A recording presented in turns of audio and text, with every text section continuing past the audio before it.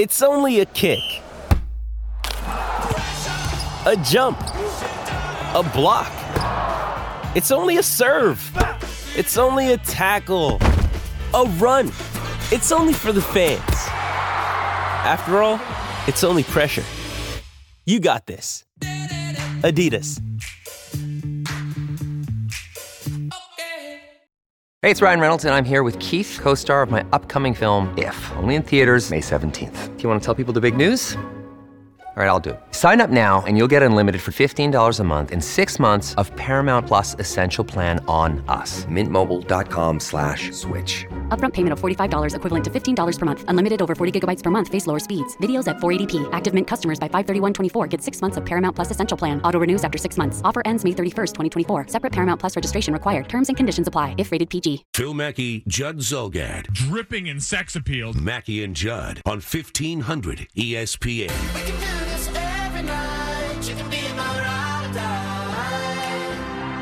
All right, Matthew Collar, ESPN's Courtney Cronin in here for Mackey and Judd today. And if you've got thoughts on the Danielle Hunter contract extension, and the other thing that we brought up briefly on the Minnesota Vikings was just, is it a weird spot for Vikings fans to be sitting here at the end of June feeling like, yeah, this has to be Super Bowl or bust? And it's a pretty rare feeling for any fan base, really. I mean, considering just how many teams and how windows open and shut all the time. And if you don't have an elite quarterback, if you don't have Aaron Rodgers or Tom Brady, you always feel like, well, maybe. But this time around, maybe the first time since 2010 where you would be going into a season feeling like you'd belong in the conversation as a Super Bowl contender. And how does that make you feel? Because the last two times, it didn't go well at all after great seasons. So 651-646-8255 if you got a thought on that. So, Courtney, I saw a story yesterday that as soon as it popped up on my Twitter timeline, I just felt terrible the rest of the day. Like, it was hard to shake. The family of Tyler Hilinski is a quarterback from Washington State. He was 21 years old, and he committed suicide. And when they looked at his brain, they found signs of CTE, which you generally find in either Alzheimer's patients who are older that pass away, which makes a lot of sense, older people, or you find in some of the retired players and things like that who have, like Junior Seau, committed suicide. For it to be there, someone who was only 21 years old, I don't know how I'm supposed to feel about that, because that's really disturbing, because we always think of it as like, oh, these old retired players or like, oh, former boxers. For someone that young, it really makes me think a lot about high school football and youth football. And like, when is this starting for the NFL? Sorry, for the NFL, I think of like, well, yeah, they do get paid a lot of money and they are aware of all this. Like they know what's happening here and they've signed up for it. So it's kind of their choice now. But for someone who's 21 years old and was an amateur player and that young to have this, it really makes me wonder what the future is for football, not with the NFL, but from youth, peewee to high school to college.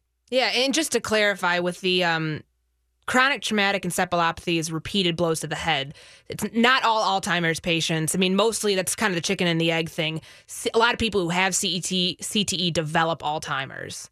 It's not Alzheimer's patients have CTE. It's not the other way around. So that just, the thing that struck me the most was that his father, when he told today that he had the brain of it, found out that his son, after the autopsy and he, doing the whole thing at the Mayo Clinic, that his son had the brain of a 65-year-old when he's 21.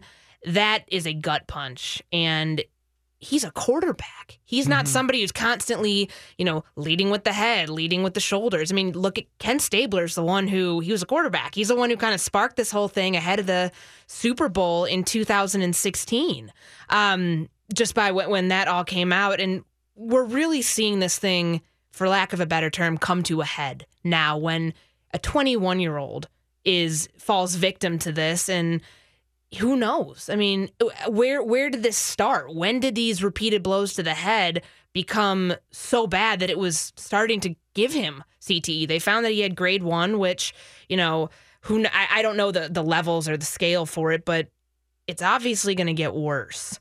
And for him to take his own life, and we're in a society anyways that we don't talk about mental health and we don't talk about the wellness there. And I think particularly in athletics, there's kind of a black cloud with that right now. This story to me brings awareness and might be sparking something where this discussion is not in college football yet. It's certainly in the NFL because we're talking about, the Aaron Hernandezes, the Junior Seaus, the guys who have committed suicide, and they find it that way. And when I was out in the Bay Area, it was the big story about the 3 former Raiders players, including George Atkinson, who was the one who used to get in trouble for the hook when he would tackle players. There's a need for this conversation to happen, not just for older players who have dedicated their brains for when they die, because you can only diagnose CTE upon death. Mm-hmm. It's not been found in any person who's living currently. The tau protein has, but not CTE itself. It's a situation where this conversation's becoming all levels of football, where the younger levels, including college, are not immune to it.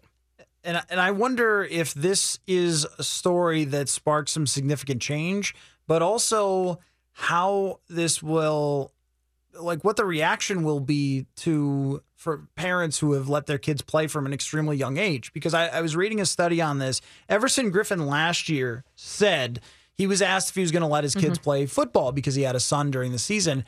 And he said not until they're of a certain age. Not I think he said high school, right? Right. And so I went and looked it up, and that all the data suggests and the science suggests that that's the right way to go. That as your brain is still forming as a very young person, it's really bad to have repeated collisions. And if you're going to decrease your chances of developing CTE and things like that later on, that starting at the high school level is probably the best way to go. Will we see people actually react to that or respond to that with someone who was so young who already had it? And I would guess that Tyler Hilinski had been playing football since he was a really little kid. I mean, there are other ways to do this without completely taking away football. I mean, having kids participate in flag football until a certain age where you can start tackling. I know in hockey that they've made changes to younger levels where you can't check until a certain age. Mm-hmm. And I mean, if you think that kids need to learn the tackling technique at age 4 or something, I think they'll be able to catch up at age 14 instead, where you could start teaching them the game. And there are a lot of players in the NFL who didn't start really playing football until they were in high school, and they were just fine, that they were able to catch up. That might end up being the short term. And with the long term, you just wonder, are we becoming a little numb to these stories where they come out? You also wonder about, behavioral issues with NFL players and things like that. How many were impacted by this that could have been within them already? Even when they're in the NFL, I mean, we sort of make a joke out of it, like guys getting arrested and things like that. But you have to wonder about some of the behavior that has gone on with football players. And Aaron Hernandez brings this up. Were guys struggling with something like this and didn't even know it, and in controlling their own behavior? And I don't know how I'm supposed to feel about that. As someone, you and I both make a career out of covering the game and enjoy consuming the game and studying it and covering it, I end up now feeling conflicted all the time about where we stand with this game.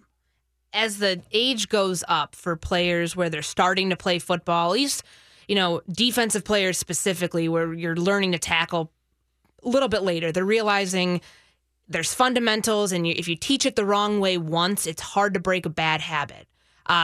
As that age is going up, the age of quarterbacks starting to play is going down. I mean, it's only getting younger and younger as these guys are getting with these quarterback gurus, and they're having private coaches, and they're starting the game at such a younger age. You can't really, if you want to play Division I football, you can't start playing quarterback in the 9th grade. It just does not happen. These guys are, in their 7-on-7 teams as 6th graders going out and learning how to play the sport. So I just don't think that aspect we're going to be getting any younger there. But it's an important argument that we need to not accept this as a thing that is the norm and become desensitized to the fact that this is happening, because it's only going to get worse if you continue it on that way. The fact that his parents have been so forthcoming and so brave months after this happened, where, you know, they now in retrospect are looking back at the signs, and, you know, they went on a family vacation and he started to kind of detach a little bit, and he wasn't returning text messages, and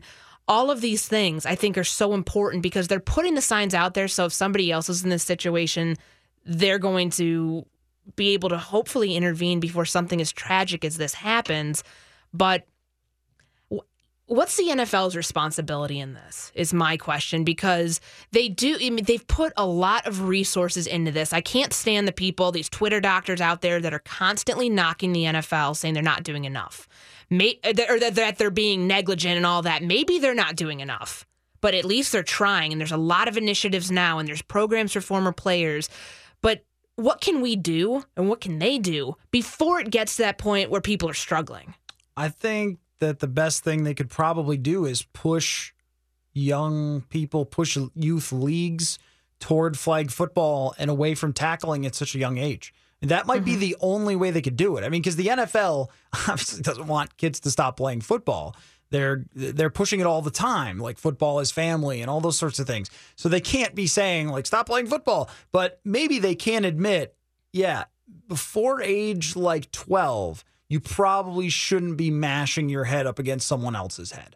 Maybe we shouldn't push programs that are padded football and tackle football until you start to get to the high school level. And there are probably some areas of the country where that's just never going to fly. But if it comes from the very top, from the NFL, I think that they do have a responsibility as the highest level of the game to push out what the best possible option is. I would be interested if anybody out there listening has kids of that age that want to play football. Or I know that Brian Murphy's kid plays in a flag football league, which is great. So, I mean, making that decision, and how do you make that decision? So if you want to chime in, 651-646-8255, because I think as a parent, that's probably tough, especially if you as a kid played football and you had a positive experience from it. And I think anytime you can have your kids in sports, that's great.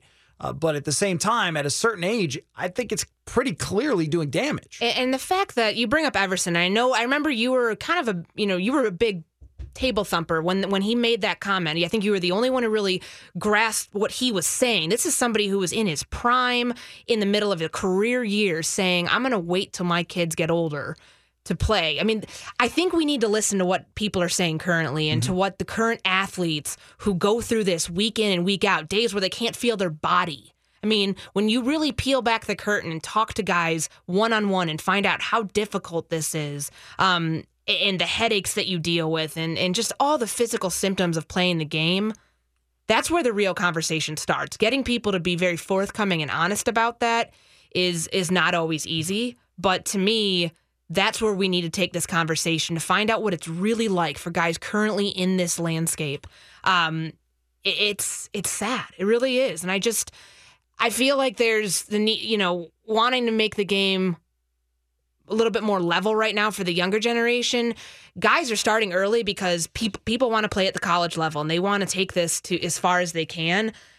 If there were regulations put in place about when you can start tackling and all that were kind of a league-wide thing, from Pop Warner to to high school football, that would be smart. I think we need to regulate the game a little bit better at the youth level. I think the other thing is that when most people don't make the NFL, and that doesn't seem like a controversial statement, but the numbers and your chances of your kid making the NFL are zero.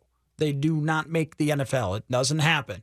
I mean, it's literally like 0.5% chance that when your kid starts playing football as a high schooler that he's actually going to make the NFL. So the thing that I think they should push to is, if your kid is having concussions, you need to have them stop playing football. Like, just end it. Like, your career playing football is over. Go play tennis or whatever it might be, a non-contact sport, golf, or just nothing. Because your kid, like Tyler Helinski, was not making the NFL.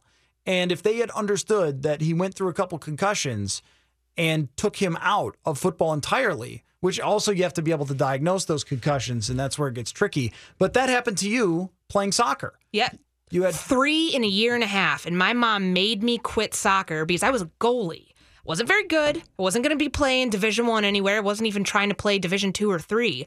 But, that's one thing I can thank my parents for, because that's, you don't think of, soccer is very much a contact sport, but, as a goalie, you're not seeing all that much action as much as somebody who, you could, sliding and all of the other stuff that happens with soccer. But what would have happened if I had one more? And what would have happened had she not taken me to the doctor the day that I had one of my worst ones, which is when I had some girl come up to the 18 and take her forearm and go up to my, and basically club the side of my head. Oh. That was one of my worst ones I had. And I had a goalpost, too. It's a violent sport.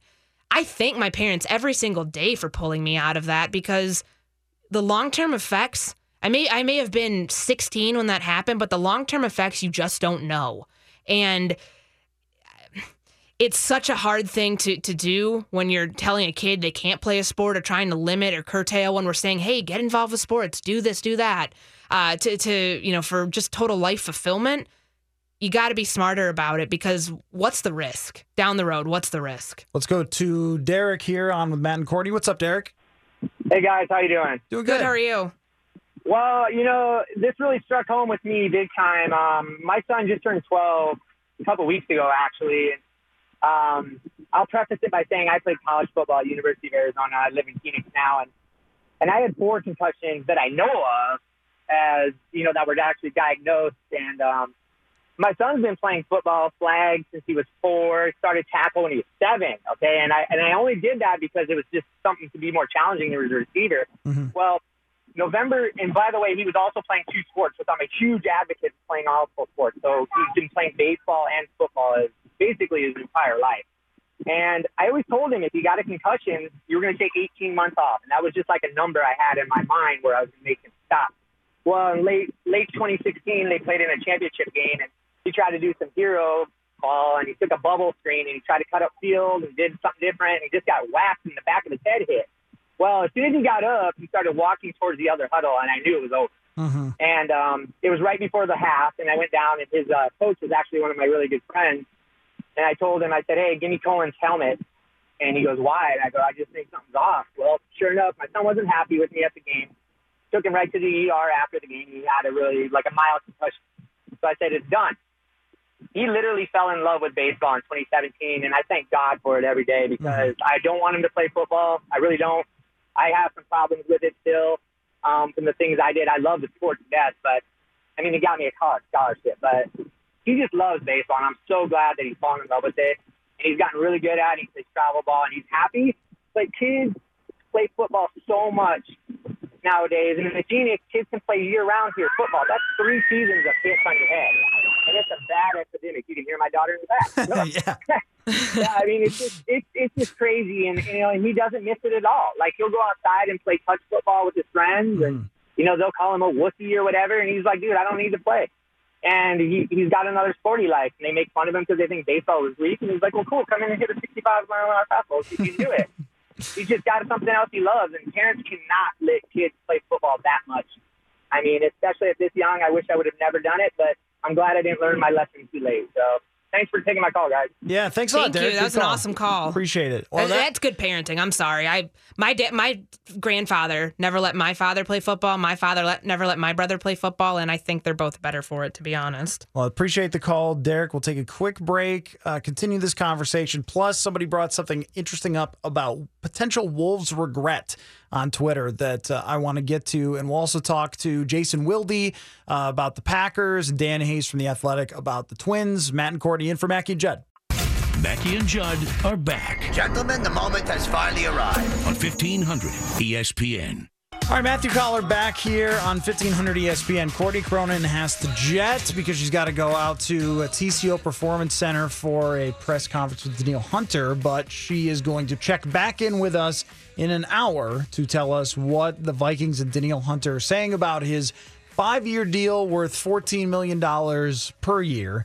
But we were having a discussion about the future of how we look at football with the news that Tyler Hilinski, who committed suicide, 21-year-old quarterback at Washington State, and there was CTE found in his brain, which is the degenerative disease that has often been caused in boxing and football by concussions. And it's a topic that kind of floats to the surface and then goes back down. You know, something happens, someone dies or whatever, and they look at their brain and they find it, and then we talk about it for a little while and disappears. But that's often been the case with older players or guys who played, you know, maybe in the 90s or something like that. And then there was the Aaron Hernandez situation where it was in his brain and he was not even 30. But then this shook me a little bit more because it's not a guy who played in the NFL. It's a guy who's just a Division I player. And it makes me wonder if this will spark some change. And I don't look at necessarily the NFL level. I think the NFL is going to be around no matter what. And I also think at this point, the guys who play in the NFL are aware of this and they understand the decision they're making to play and what the long-term impacts might be. But at the youth level, I think when you look at a kid so young as Tyler Hilinski was, you have to start thinking about how we approach that. And maybe the right idea is something that Everson Griffin brought up last year, which was not letting your kids play until high school. So we got a great call on that. Last segment, we'll go to Ryan here on 1500 ESPN. What's up, Ryan? Hey, caller. How's it going? Doing good. Good. I just wanted to give a quick anecdote, actually, about my college roommate who played from 3rd to 9th grade. And even though he played for such a more short amount of time, he played running back. And now in this state, he has migraines from football about once a week that are pretty severe. So, you know, it just goes to show that youth football can do that to you too. I'll hang up now. Thank you. Thanks, Ryan. I appreciate that. And that's the thing that I think is concerning and maybe brings this to light a little bit with what happened with Tyler Hilinski is that there are a lot of people out there who played at a young age who did not make the NFL and did not make millions of dollars off of this, who are impacted by the injuries for their entire life. And if you're talking about high school, if you start in high school, the numbers are that there is a lot less, the science on it, there's a New York Times article a few years back, there's a lot less likelihood that you're going to develop long-term issues if you start in high school. You're always going to have a risk. But if you just began playing at age 14, the numbers were, and the science was that there would be less of an impact there. And that's why Everson said that. Clearly, he had researched the matter, and that's why he was going to wait with his kids. And I think about if you're a 9-year-old or a 10-year-old and you have concussions and they're not diagnosed because you don't have professional doctors on the sideline, you don't have spotters watching everything. I mean, I imagine if you are I think about what my dad used to have to deal with our Little League team.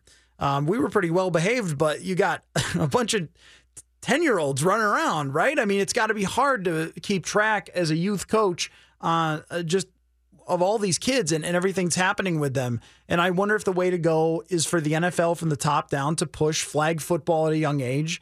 And then eventually, you know, at the high school age where kids can start getting into tackling and contact, hockey is going that way a lot itself. So I appreciate the great thoughts there. We've got Jason Wilde talk a little Green Bay Packers offseason based on something Tony Romo said. I want to find out if Jason Wilde agrees with that. Matthew Collar in for Mackey and Judd here on 1500 ESPN.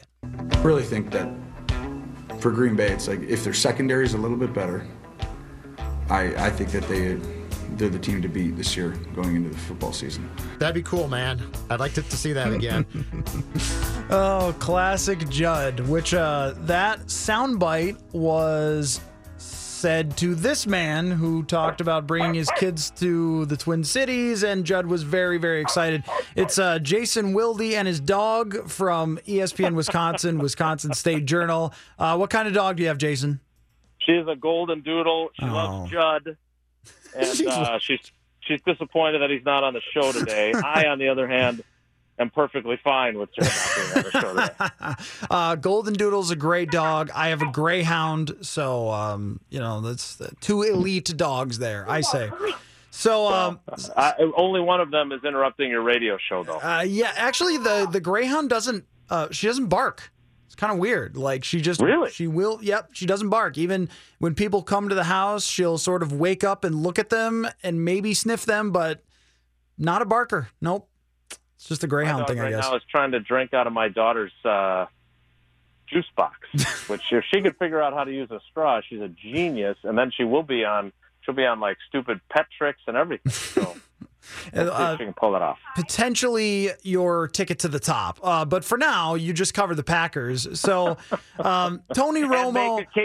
And make occasional appearances on your podcast. Yes, exactly. Whenever you just walk by and we say, hey, get over here. You're in the Packers press box, so you're on our podcast. That happened last year.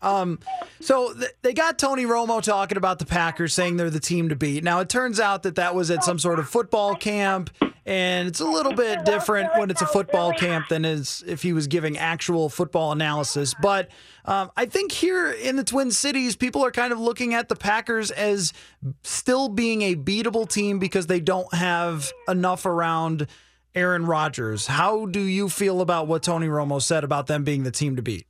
Well, I just got done with our guys in Milwaukee on our ESPN Milwaukee affiliate, and I said, I think the Vikings might take issue with Tony Romo saying this. Mm-hmm. I mean, they just re-signed Danielle Hunter to an extension, right? Mm-hmm. Correct. You look at the list of players that they have under contract for the next 3 years. They just added Kirk Cousins, who, he sounds like he might be an okay quarterback. I think this is all about Aaron Rodgers, and it's about whether or not the Packers' defense is improved. Because if Aaron Rodgers is healthy, I have a hard time picking anybody to be a team to beat instead of them. When I look at them adding Jimmy Graham, I think that's obviously significant. I think Mercedes Lewis is going to give them some interesting options in 2 tight end sets. But I personally don't understand at wide receiver what they're going to do if Davante Adams, who had 2 wicked concussions last year and who was limited by a significant ankle injury in 2015 when they didn't have Jordy Nelson because he blew out his ACL, mm-hmm. or if something happens to Cobb, who had, injuries that plagued him both in 15 and 16, and then last year he's finally healthy, but Aaron Rodgers is not. So, he did not have he had another non-productive season. Those are the top of their wide receiver depth chart, and I think people are looking at the Packers wide receivers and saying, "Well, Jimmy Graham's really a wide receiver." Okay, even if I allow you that, after Cobb and Adams, they have a combined 47 career receptions in the NFL. Geronimo Allison has 35 of them. They drafted 3 wide receivers in the 4th, 5th, and 6th rounds. And the Packers' history, whether you're Greg Jennings or Randall Cobb or Davante Adams or Jordy Nelson or James Jones, all those guys were 3rd-round picks or higher, and none of them had significant impacts as rookies. None of them. And now you're talking about 4th, 5th, and 6th round picks that are going to come in. And if there's an injury, one of them is going to have to take a significant role. I don't see it. And I think that there's a little bit of a danger there. They cut ties with Jordy Nelson, but they were also interested in Allen Robinson. They were also interested in Sammy Watkins. They were also interested in Jordan Matthews. So they obviously knew that they didn't have much proven wide receiver depth once they cut ties with Jordy Nelson, but then they didn't get any of those guys. So if the assumption continues to be that Aaron Rodgers just makes everybody that much better, that's fine, but I think he probably needed some help. And they're helping him on defense, but I don't think that they have. I think if you're a Vikings fan and you're saying, what did they do to help Aaron Rodgers on offense? I think you have a valid point. Talking with Green Bay Packers reporter and Golden Doodle owner Jason Wilde. Where do we stand on Aaron Rodgers v. the Packers? I mean, it just seems like this has been a rocky relationship. And to start this offseason, especially with the cutting of Jordy Nelson, and it didn't sound like they even offered Nelson a pay cut to stay. It was just like, bye, see ya. Also, his quarterback coach, my old friend from Buffalo, Alex Van Pelt, being there. I mean, what is the relationship with the Packers? It seemed like he was unhappy about the quarterback's coach going. He was unhappy about Nelson going, and he's never shy about mentioning these things. No, he's definitely not, and those are both things that he was unhappy about. They gave Nelson what one player called an insulting pay cut offer. Another one called it disrespectful. So they might as well have not offered him one at all. Yeah, Rodgers was hot about that. There's no question about it. At the same time, I think people.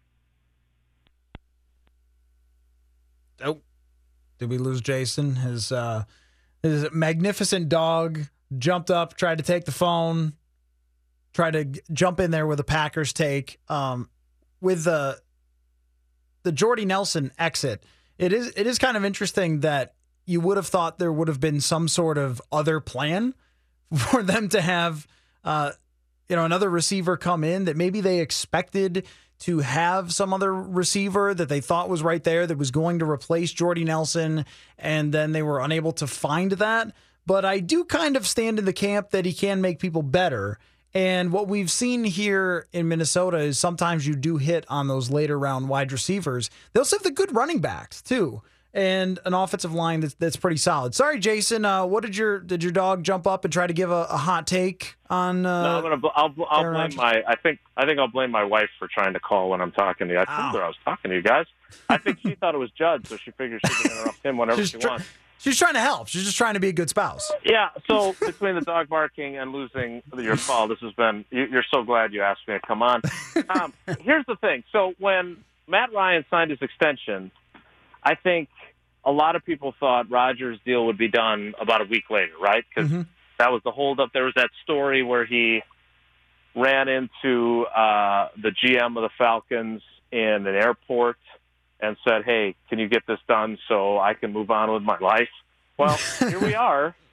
It is almost July, and there's nothing done. Now, I've had a couple people say that he wants to have a player option in his contract. I know that's been reported elsewhere as well.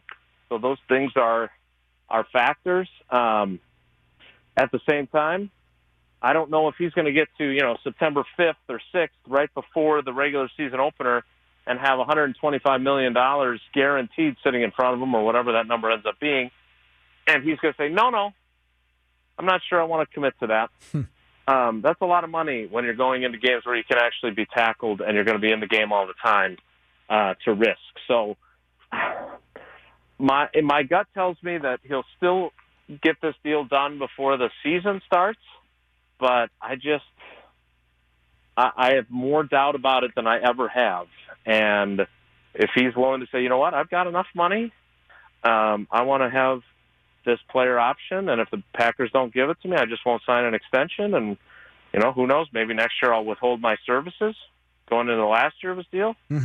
I don't know. But it is certainly something that the Packers have talked about like it was going to be a foregone conclusion. And at this point, it's not. I think at one point, Phil Mackey here got so far down the road on this story that he was trading Aaron Rodgers for Kirk Cousins by next year. So we'll try not to get too far ahead of ourselves. Let me ask you about the defense, because they drafted two cornerbacks that I think they should be excited about. Two guys that I had looked at as potentials for the Vikings, and Josh Jackson I thought was going to go much earlier, and he ends up kind of looking like a steal. And that's been the big issue there with the secondary. They let Micah Hyde go, and then he has a great season when he was gone. So is the defense fixed to the point where it could at least give Rodgers some support instead of being a suckhole? Yeah, my co-host, who is a lot like Judd, except he's got 11 years of NFL experience, Mark Tauscher, was giving me a lot of grief for saying that Mike Pettin, the new defensive coordinator, was their biggest offseason acquisition. But I think if he makes their defense far better than it has been the last several years, I mean, their defense hasn't been good, with the exception of a second half of the 2014 season. Their defense has not been good enough since probably 2010, frankly. And so if he is able to make those changes, then he will be a huge upgrade over Dom Capers, who fans were very frustrated with in his last several years. But if those corners can really make a difference, and if they, if Jair Alexander can come in and play right away, if Kevin King, who was their top pick last year, has a healthy shoulder, which he didn't all of last season and ended up having surgery to end his season, if he plays at a good level, and if Tramon Williams still has something left in the tank, I'm sure Vikings fans remember him from his first tour of duty with the Packers, then they're definitely going to be improved there. They haven't taken the ball away the way they have in recent years in the secondary, so that's an area they need to do better in. But, this is a team that basically wrote off a first-round pick in trading away Demarius Randall to Cleveland. And so they clearly felt like they needed new players there. They needed a new coordinator. And if they are significantly improved defensively, that is probably the best thing they will have done, along with getting Jimmy Graham, for Aaron Rodgers. Well, if Pat Shurmur can bounce back from his time as a head coach in Cleveland, I think that Pettine can too. Pettine was actually at the head of turning around the Buffalo Bills defense when he was there, and I was covering that team, and I remember being on sports radio there, and we kind of like did a tribute to Pettine when he left because the defenses were so good under him. And I don't think he's a household name, so people don't really know his reputation. But I think he's a very good defensive coordinator who got a really tough break in Cleveland, as most people do. So before I let you go, Jay. 7-4 in his first 11 games in Cleveland. Yeah. He finished 10-22 in his 2 years there. I'm pretty sure Hugh Jackson would take 10-22. Well, then he wouldn't have jumped in Lake Erie, so that would have saved him that. Before I let you go, Jason, I need some reporter advice here, because this will be the first time that in my career I am covering an off-season training camp going into the year where the team can legitimately say, yeah, we should probably be in the Super Bowl. I think last year, even with the Vikings, it was like, I don't know, we're still not really there yet. And then they achieved more than they thought they were going to. This year, with the Cousins and re-signing the guys and adding Sheldon Richardson, like you've been in this situation with Aaron Rodgers a bunch of times where you go in and it's like, well, if you don't win the Super Bowl, that's disappointing. What do I do? What do I do with my hands? You definitely hold them accountable for that expectation, and that is, they were there, man. I mean, I think Packers fans certainly thought, oh man, here we go. The Vikings are finally gonna get to the Super Bowl and win a Super Bowl, and Packers fans were all worried that, oh man, finally all my Vikings fan friends are going to be able to stick it to me after that 2009 NFC Championship game played out the way that did, and Packers fans obviously enjoyed the fact that Vikings fans got to experience some of the Brett Favre downs that come with having him as your quarterback. I think the biggest thing, if you're covering the team, though, is be ready for things not to go as planned. Like the Packers were coming off in 2009. They really finished that year strong. They lost that barn burner of a playoff game in Arizona in overtime. And they had the look of a Super Bowl team going into 2010, kind of like the Vikings. Mm-hmm. And then they had all these injuries. They were inconsistent. They lost a couple of back-to-back overtime games.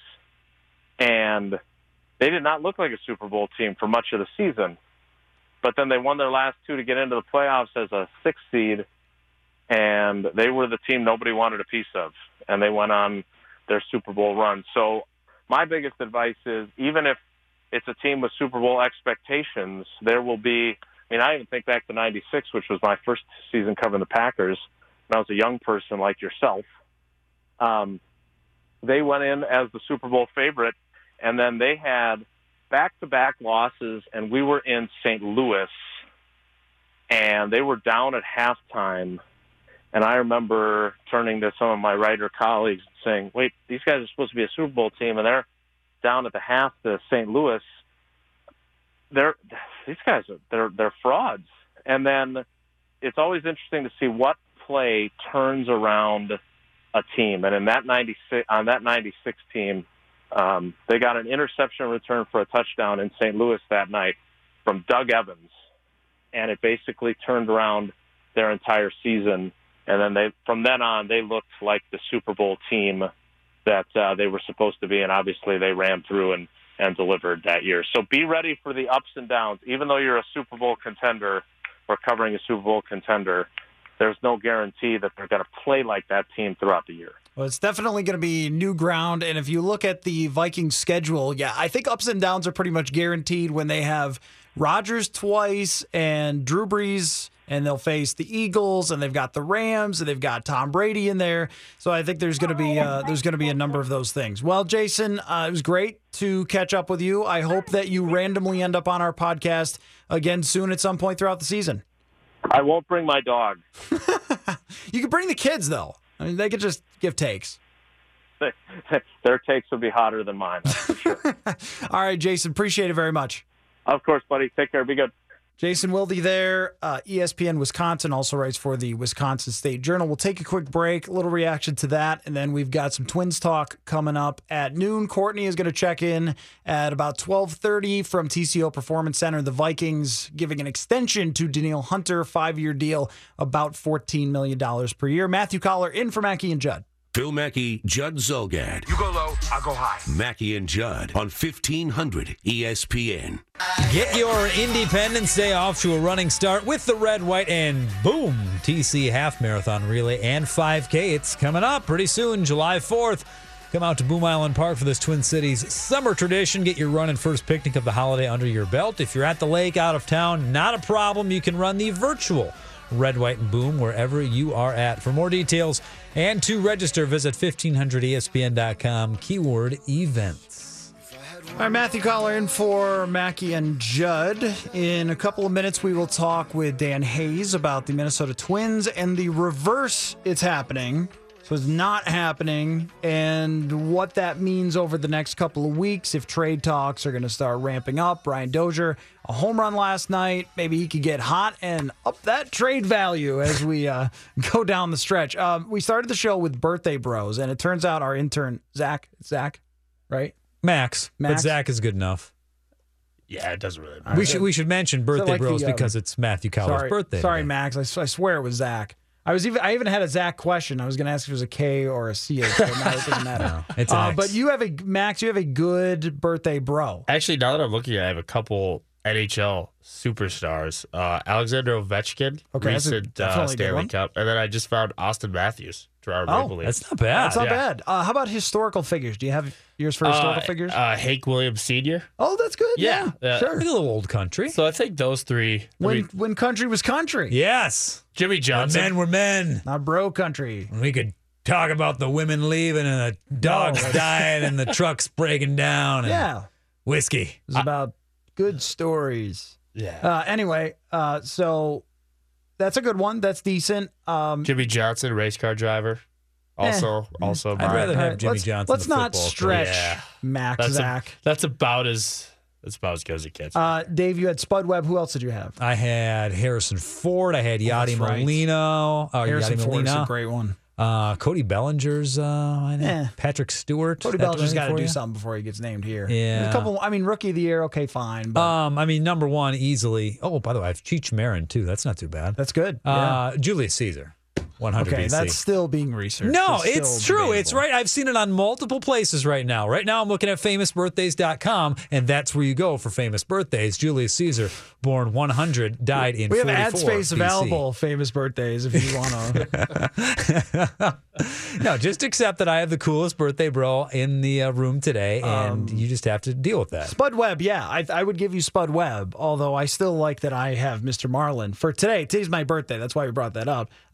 Helen Keller was like even better than you think. You know her for being blind and deaf, but she was like an activist and she did a lot of stuff. Hi, this is Chris Howard, host of Plugged In with Chris Howard. University of Michigan QB J.J. McCarthy makes bold predictions but doesn't fulfill them, and Ohio State kicker Noah Ruggles misses an opportunity to etch his name in Buckeye lore. Fans love their teams and the players. That is, until they don't. When it comes to finger pointing, you'll find no greater antagonist than the fan. Why? Because it means more to them, or so they believe. As a former player, nothing angers me more than armchair Charlies accusing the teams of overlooking opponents or blaming players for providing bulletin board material. But leading up to the game, the fan is the one talking the most, boasting the most. When the team is winning, it's a lot of we talk. But when the team loses, it turns into they lost. You will never know what those moments feel like because you didn't put in the work to earn those feelings from those moments. That's the great thing about being part of a team. You win as a team, you lose as a team. We cry, we console our brother. We don't point the finger, we go back to work, back to the early morning workouts, the hill sprints, back to the bloody noses and broken bones. Why? Because it really means more to us. Hi, this is Chris Howard, host of Plugged In with Chris Howard. BetOnline.net is your number one source for sports betting info, stats, news, and analysis. Get the latest odds and trends for every professional and amateur league out there. From football to basketball to soccer and esports, we've got it all at BetOnline.net. And if you love sports podcasts, you can find those at BetOnline as well. We're always the fastest and easiest way to get your betting fix. And don't forget BetOnline for NHL, MMA, boxing, and golf. Head to the website today or use your mobile device to learn more. BetOnline, where the game starts.